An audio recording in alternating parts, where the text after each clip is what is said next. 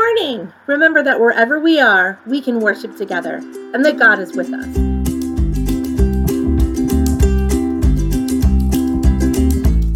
Hi, I'm in my kitchen, and I'm going to make some lunch.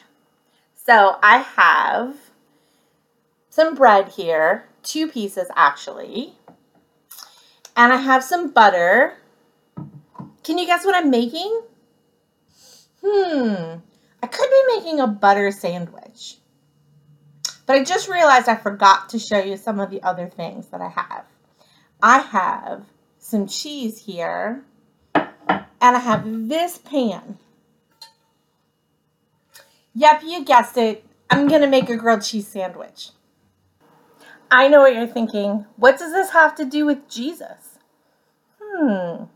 Maybe because Jesus rhymes with cheeses? Okay, seriously. When we make something that has a long list of ingredients, we usually use a recipe where we can put them in a list. And every time I showed you more of the things in my recipe, you were better able to understand what I was having for lunch. We see a similar thing happen to the disciples in today's scripture story. If you remember on Easter Sunday, the story was about Mary Magdalene, who was the first person in the Gospel of John to see Jesus after he rose from death. Today's story is from the Gospel of Luke and is about other disciples seeing Jesus later that same day. Cleopas and another disciple, perhaps his wife, entered the house where the disciples were staying. They were eager to tell them about seeing Jesus on their way to Emmaus. But they quickly discovered that everyone was talking about Simon Peter seeing him too. As the people talked excitedly, Jesus suddenly stood in front of them. "Peace be with you," he said to them.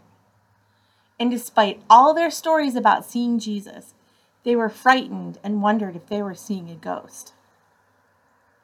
Jesus is resurrected, but the disciples haven't seen enough of this resurrected Jesus to understand what it all means.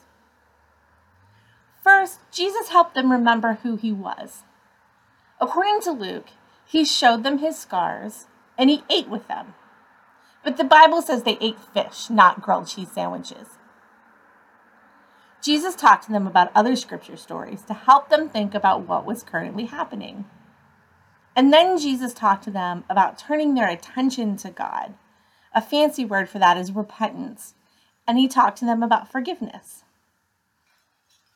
And after all that, Jesus tells them, "Now that you understand and see what I've been telling you, you can go and tell others."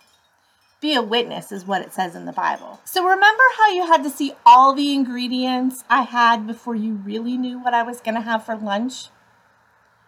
Jesus had to do the same thing with the disciples. He had to help them see how everything fit together before they could clearly tell others what they knew about Jesus. And we know that it worked because the disciples went out and shared with people around them what they learned and what they had seen with Jesus. And we are still learning and talking to each other about what Jesus taught. Let's pray together. Holy God, we thank you for the disciples who shared the good news of what they saw and learned from Jesus, and help us to do the same. Amen. See you next time.